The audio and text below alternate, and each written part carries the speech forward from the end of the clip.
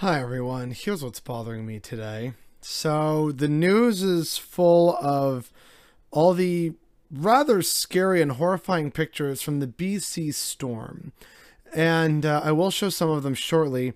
But first, I want to talk about what is happening. It's being termed an atmospheric event, and it's basically a giant plume of condensation that is hanging above mostly the BC interior, but it's affecting the Malahat Highway in Vancouver Island and a few other areas.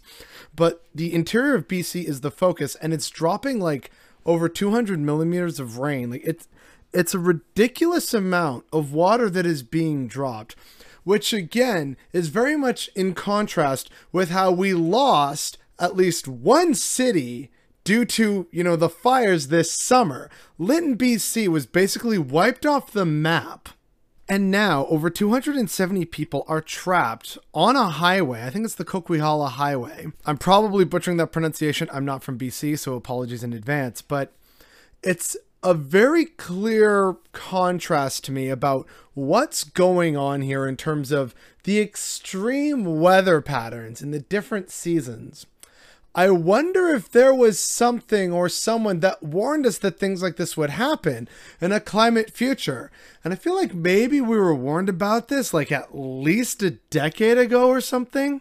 Now here's the thing, right? You know how COP26 was recently a thing and basically an abject failure by world leadership, and how the oil and gas sector fought tooth and nail to prevent any kind of hit to them and their bottom line? Oh, we got to be a part of this.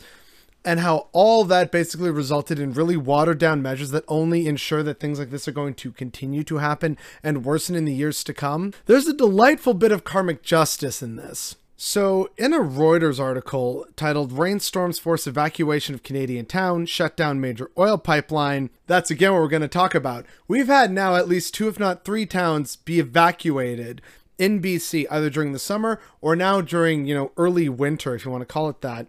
All because of extreme weather patterns. But what's interesting about the current one is that it shut down the Trans Mountain Pipeline.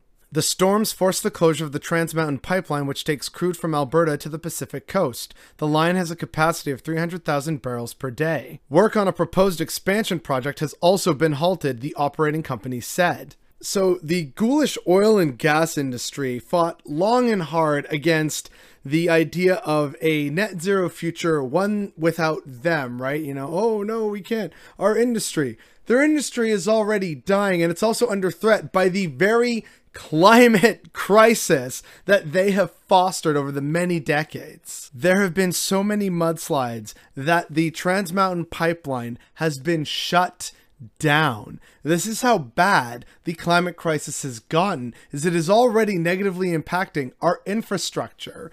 And, sure, there's probably going to be some conservatives trying to find roundabout ways of justifying this, doing mental gymnastics, whatever.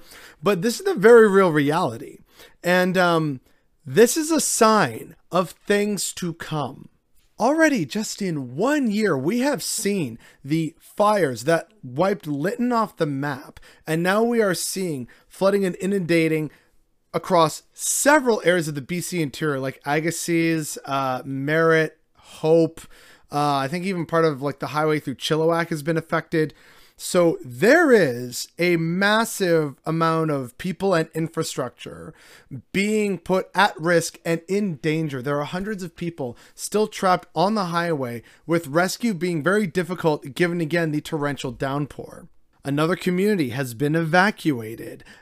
Again, massive pipeline has been shut down. This is the climate crisis. It is right here for all of us to plainly see, both in summer and in winter and all seasons in between. The extremes are getting worse, and it's not going to get better. And we had a chance to stop that at COP26, but the very people whose infrastructure is now being ruined by extreme weather events are the ones who ensured that the future is going to be a little more bleak and impossible to deal with. It's not to say that there isn't hope. It just means that we have to be the ones to do it.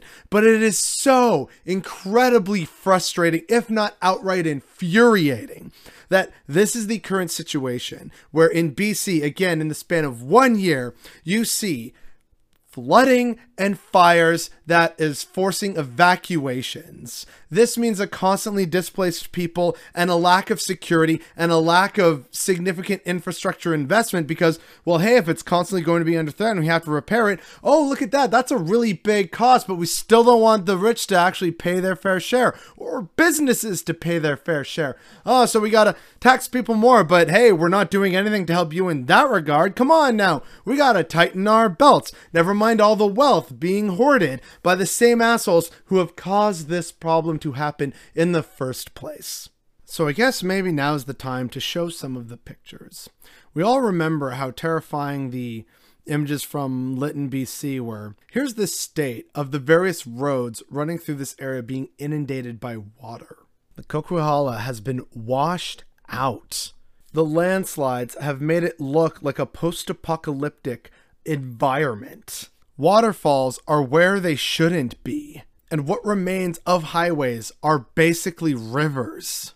And this is, of course, just the opposite extreme of all the fires that happened this summer in the very same areas. The apocalypse is already here, and that's what's bothering me today.